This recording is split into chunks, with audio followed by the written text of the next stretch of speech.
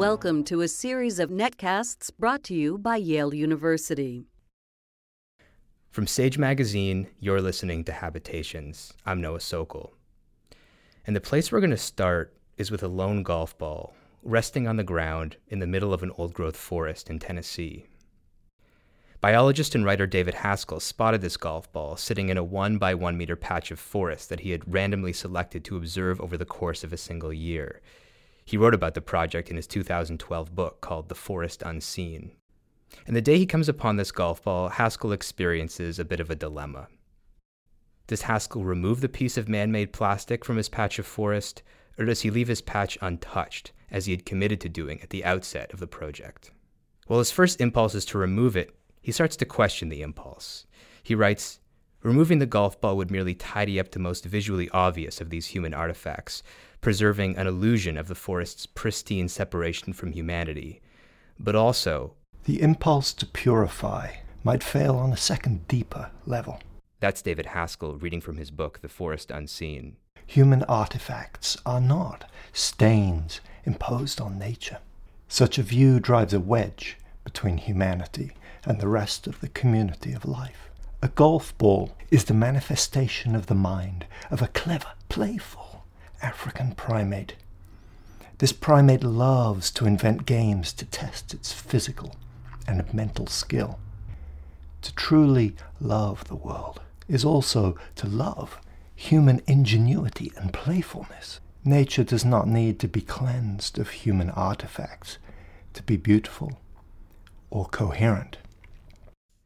Here on Habitations, we want to understand the environment not only as a place that we humans inhabit, but also as something that inhabits us.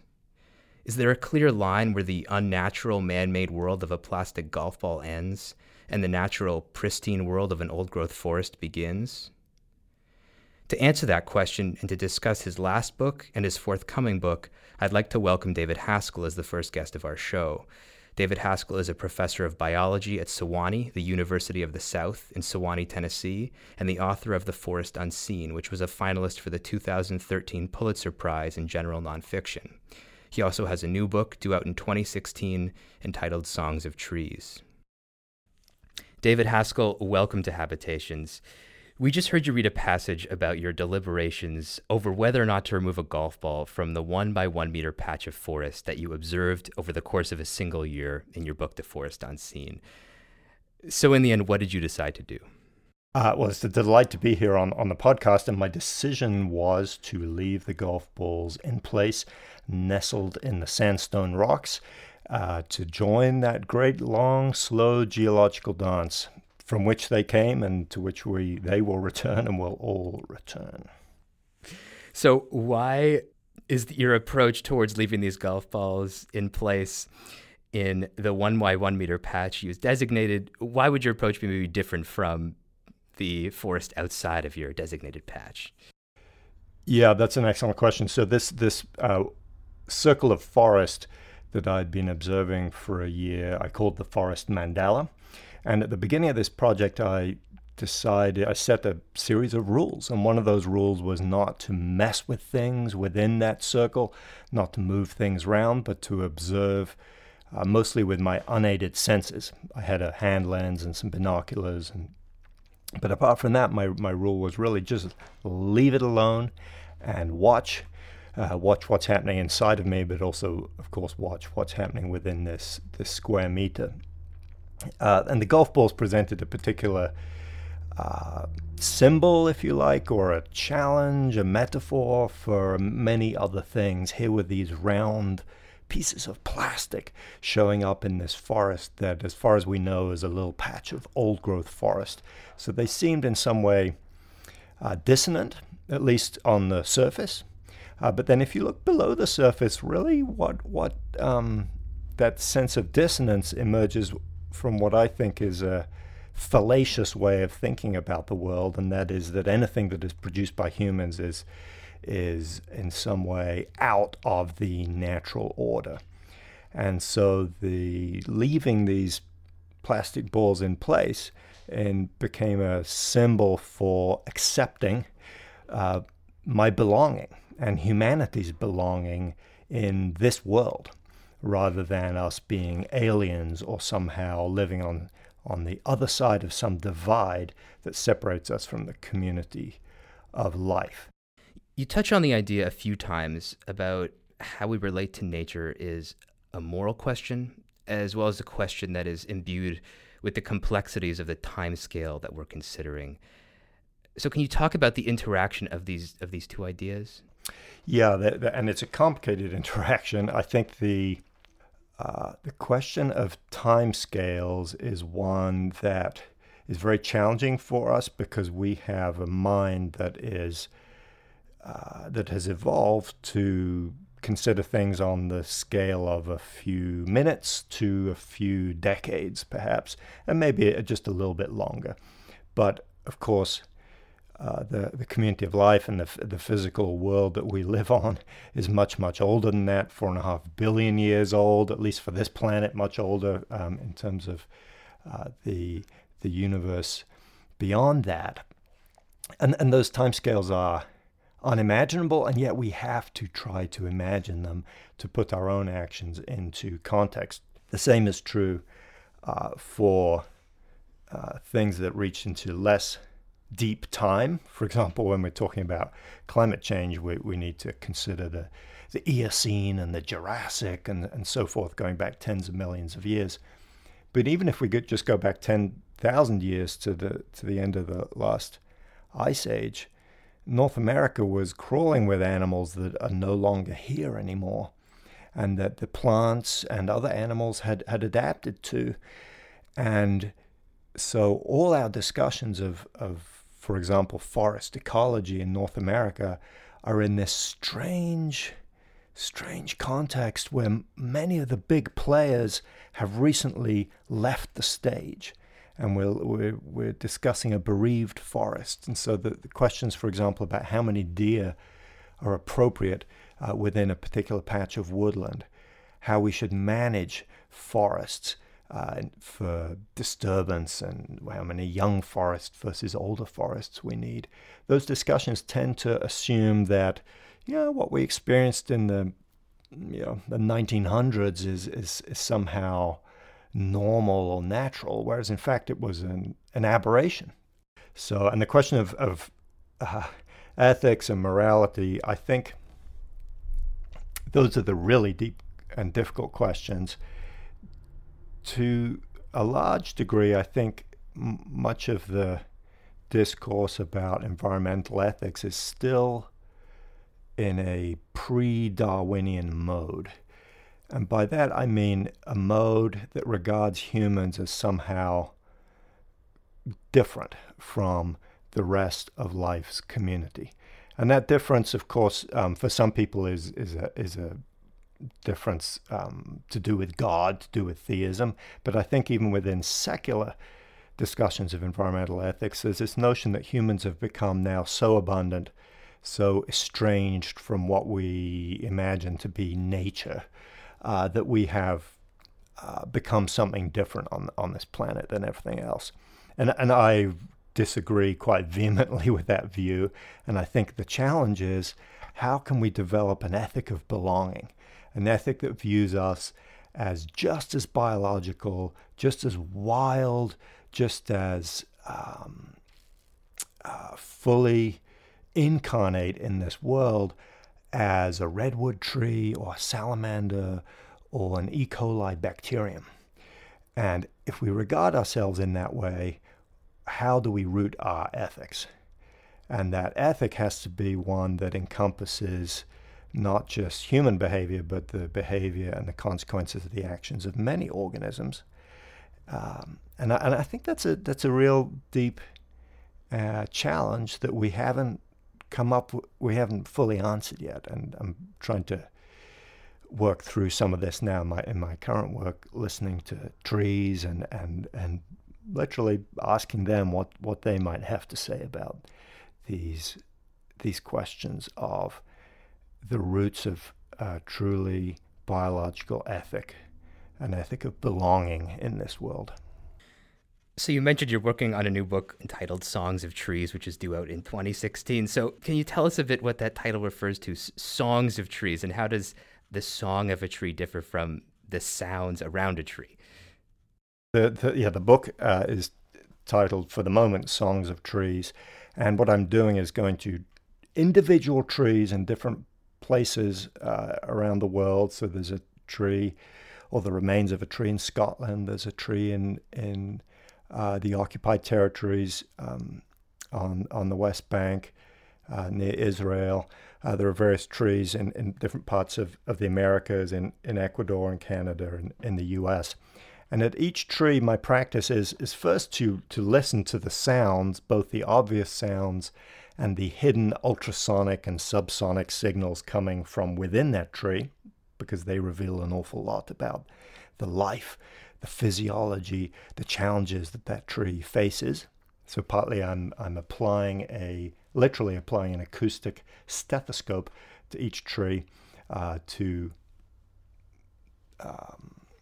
listen to some of its stories, to some of the challenges that it faces, but also beyond the acoustics of the stories. And this is how I think of Songs of Trees, is a combination of the acoustic productions of the trees and the sounds that are echoing within its branches, with the tales and the stories from human culture, from tree culture, from the birds, from the fungi, from the microbes that live inside the tree leaves. All these things combine to produce an amazing chorus, and a chorus that's rooted way back in billions of years of life's history, that tells us about the nature of connections in life, the nature of networks, the ways that what we perceive of as separate individuals are in fact not separate. They're connected into complex networks.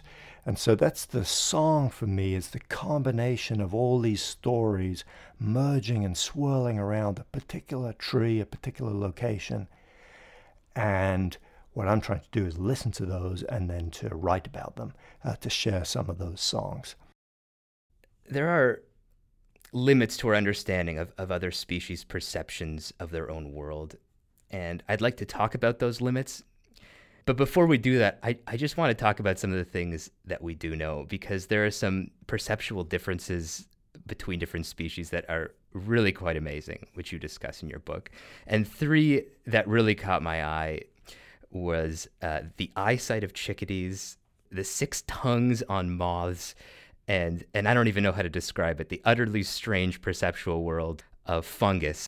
So can you just touch on some of what we know about the perceptual world of these 3 very different organisms? Yes, and I'm glad you've sort of honed in on this, because this is for me one of the great joys of biology is learning more about and deepening our appreciation for the diverse ways that organisms perceive their environment, but also process the information that they're getting from the other creatures that they're bound up with, or the physical environment that they're living in. And the chickadees, in some ways, are the phylogenetically, in terms of evolution, they're the closest to us of the examples that you mentioned. They're vertebrate animals. They have 2 eyes. They've got a brain that is not structured exactly the same as ours, but it has some similarities. And yet their eyesight is quite radically different from ours. They have much, much higher resolution. So where I might see just a little piece of bark on a tree, they can see all the details and the flakes on that bark and the hidden little spider eggs and so forth. So they go around the world essentially with the visual acuity that we could acquire with a really good magnifying glass. And that's just how they see their world. On top of that, they have an extra color. They perceive UV light. So we have 3 primary colors. They have 4. So they're seeing a color that we can barely imagine. And then, we've got 3 primary colors, which relate to 3 receptors in our eyes. But the richness of our colored world comes from the combinations of those colors.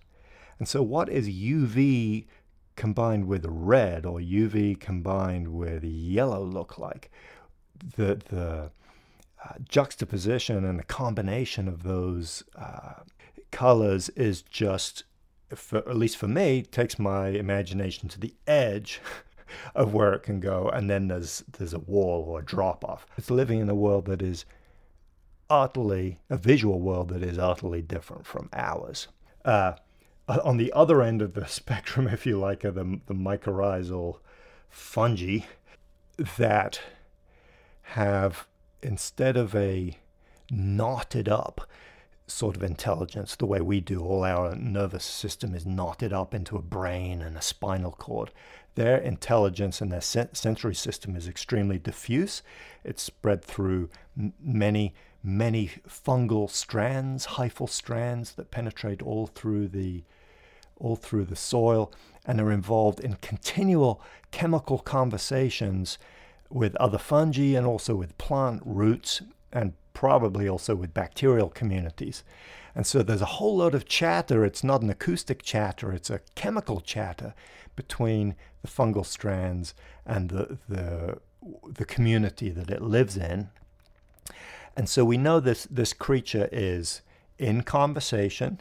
It's in conversation over almost of its entire body. There is no centralized location for the processing of that information, and yet the information is indeed processed so that the fungus can grow more towards food or away from places that it doesn't want to go. It knows which plant roots to connect to and which ones to dissociate from. And then the moth has chemical receptors all over its body, and particularly on its feet. And so when a moth lands on our fingertip, it is tasting us through its feet. Imagine this a little bit like having your tongue in 6 different glasses of wine, tasting them all simultaneously. And so its sensory world is one of chemical receptors, of taste, that must just fill its whole, all the ganglia and other brain-like structures down its back must just be humming, must be thrumming with this incredible sense of taste that it's getting through its feet.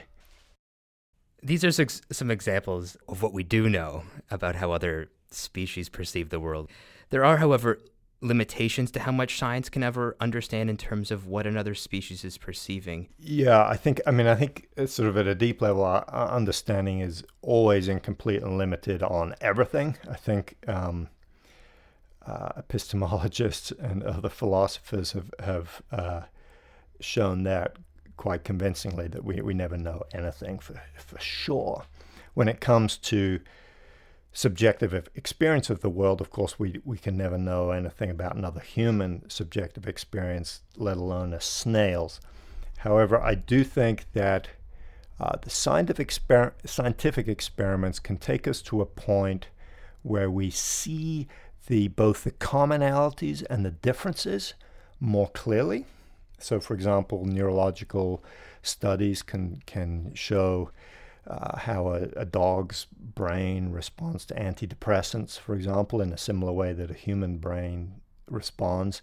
And they can also look at more evolutionary distant relatives like snails and show, yes, indeed, there are nerves there that are based on a similar cellular structure to our own, but they're knotted together in very different ways.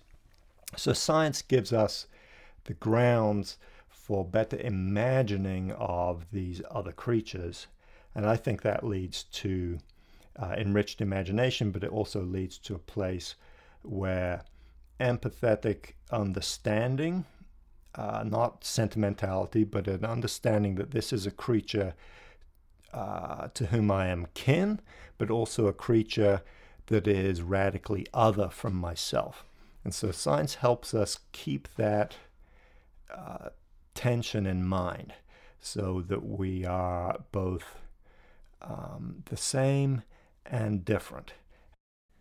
Another moment in the book where you really brush up against the limitations of science and scientific tools to capture the sort of the extent of beauty in the world is on I think a summer day when you're observing a number of gray squirrels who appear to just be playing and enjoying themselves in the sun. So can you discuss this observation a bit and how this led you to reflect on what science can capture and deepen in terms of our understanding of beauty in the world and what it cannot.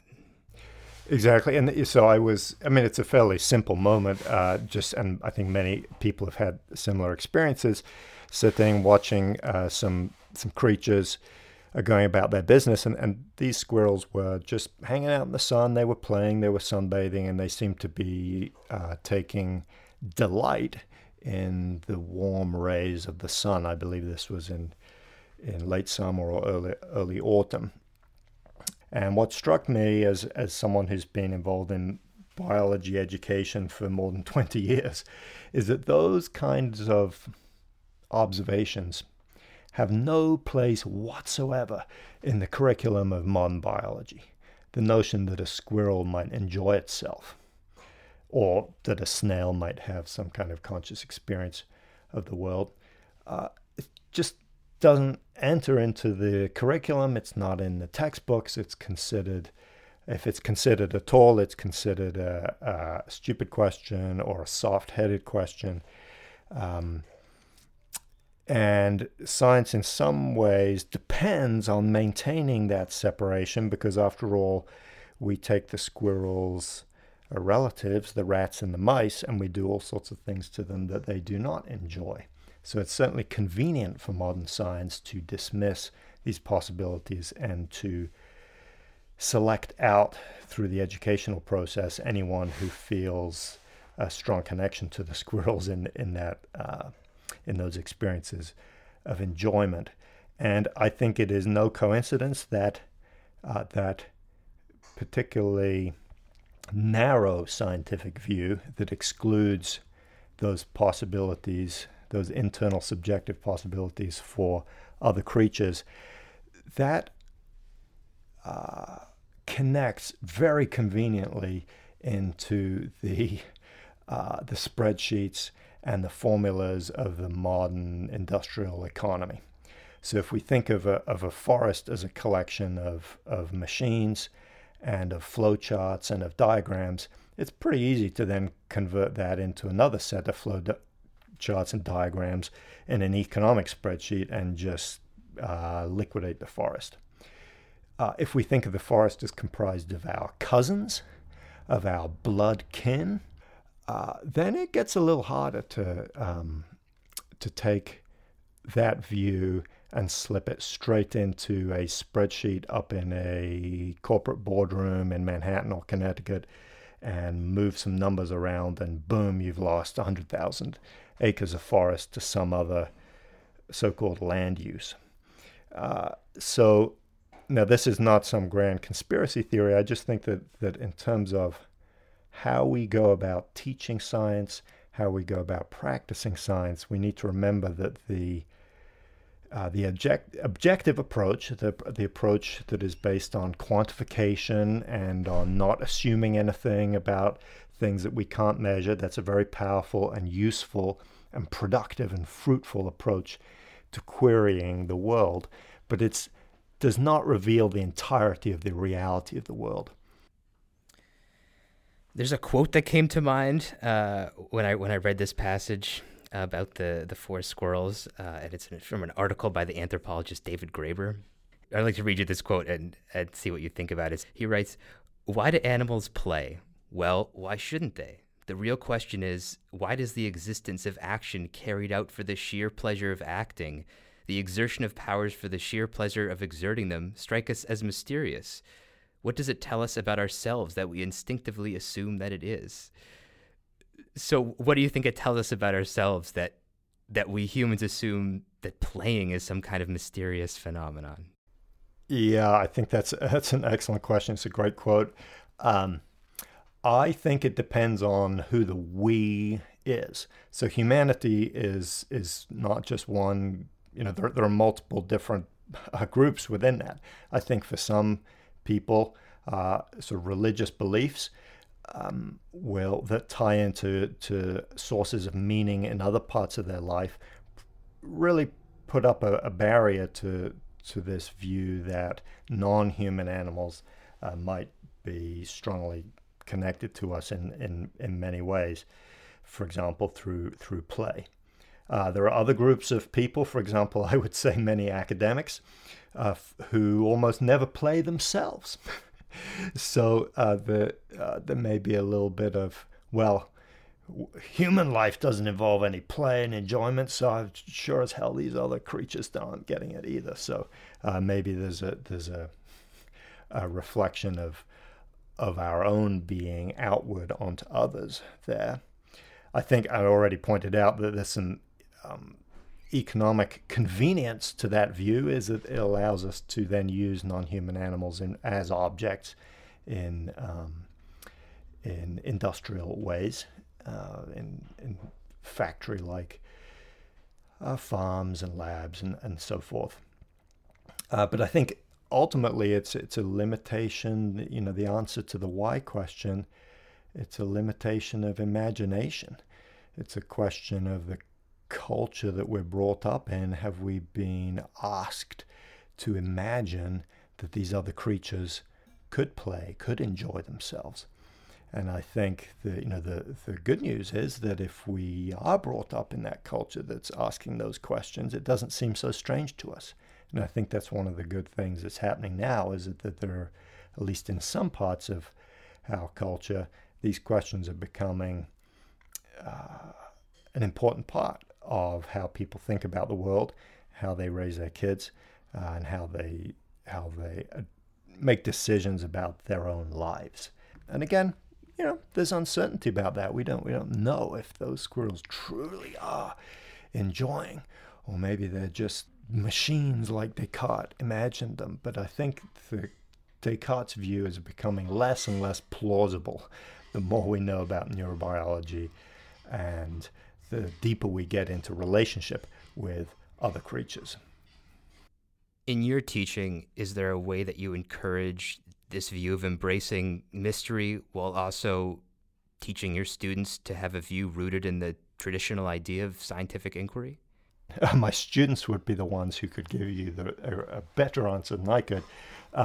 What I imagine myself to be doing is both introducing students to the main ideas within a particular discipline and the ways that people go about asking those ideas, but also to step back and examine how that discipline fits in with other ways of asking questions about the same topic, whether it's forests or the biology of bird life and so forth.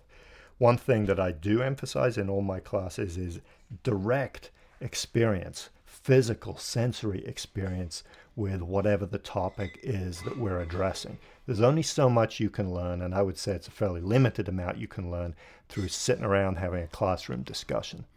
If you're in a class, say I teach a class about food and hunger, go down to the local food bank and work there. Do some experiments with changing your diet. Engage with the topic that you are studying with your mind. Engage in it. Engage in that topic with your body and your senses. Because I think truths emerge from relationship more so than they do from abstraction.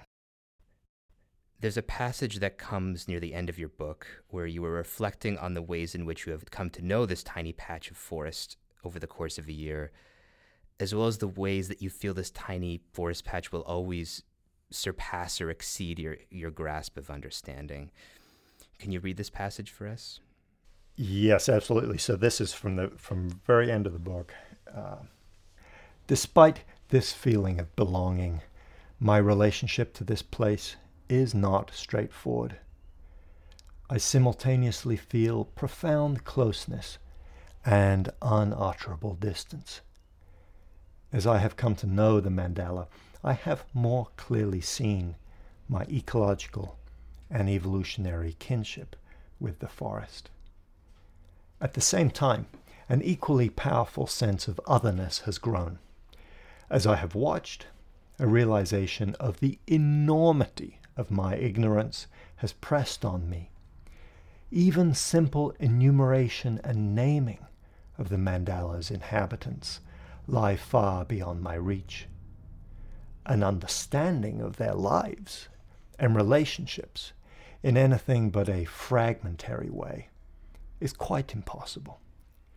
Yet, the separation that I feel is more than a heightened awareness of my ignorance. I have understood in some deep place that I am unnecessary here, as is all humanity. There is loneliness in this realization, poignancy in my irrelevance. So what does this loneliness and this poignancy leave us with? Is a connection to nature what we should seek as humans, or is it more of an uncomprehension or unknowingness that we should seek? Yeah, I would rephrase that, because I don't think we can be connected or disconnected from nature. I think we are nature. We can be connected or disconnected from an awareness of the fact that we are as natural as any other species on this planet. I think this tension between belonging and between otherness is one of the great tensions. It's also creative tension, and maybe I could come back to that in a moment. But it's this great tension that applies to any serious engagement with place. At first, we think we know it all, and then we get to this place where we think we know nothing, and then we learn a little more, and we go back and forth between the sense of I think I understand some of the processes here, some of the history, some of the organisms, and then as we go deeper into deeper layers, we see more complexity, and we feel a distance from any hope of fully grasping. And so I think what we should aim for is to be on that path, to walk that path, go into the ignorance as well as go into the enthusiastic exploration with the hope that we will continue to know more, even if we can never fully get to the place where we literally know it all. And I think there's a reason why the know-it-all is an insult that's delivered in our culture, is that there's a certain boredom or certain hubris in believing that we know it all. On the other hand, there's a humility in realizing that, I know one or two things here, but there are 1,000 other things that I do not know. I'm fired up about learning more about them, but I'm not deluding myself that I will ever come to understand all the intricacies of this place, all the identities of the ecological constituents of a forest, and the way that their relationships have played out over time and in the present moment. So I think leaning into that tension is important. And the creative aspect of that, I think, is it's a stimulation for the human imagination, but I also think that's the fundamental tension within evolution, is between kinship and otherness.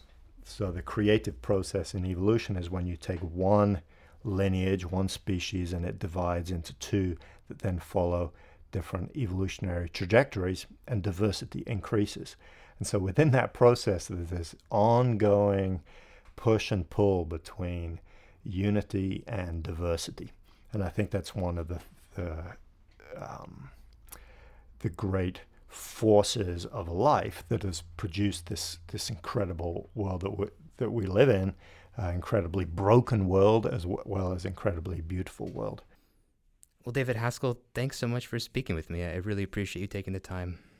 Thank you. It's been a great pleasure, and thank you for your excellent questions. It's an honor to be with you here on the podcast. Thank you. Habitations is a production of Sage Magazine at the Yale School of Forestry and Environmental Studies. Our staff includes Ivana Andrade, Jason Daniel Schwartz, and me, Noah Sokol, with production help from the Yale Broadcast Center. You can subscribe to Habitations in the iTunes Store or through the Yale iTunes U channel. For more information about Habitations and about Sage Magazine, check out sagemagazine.org. And thanks for listening.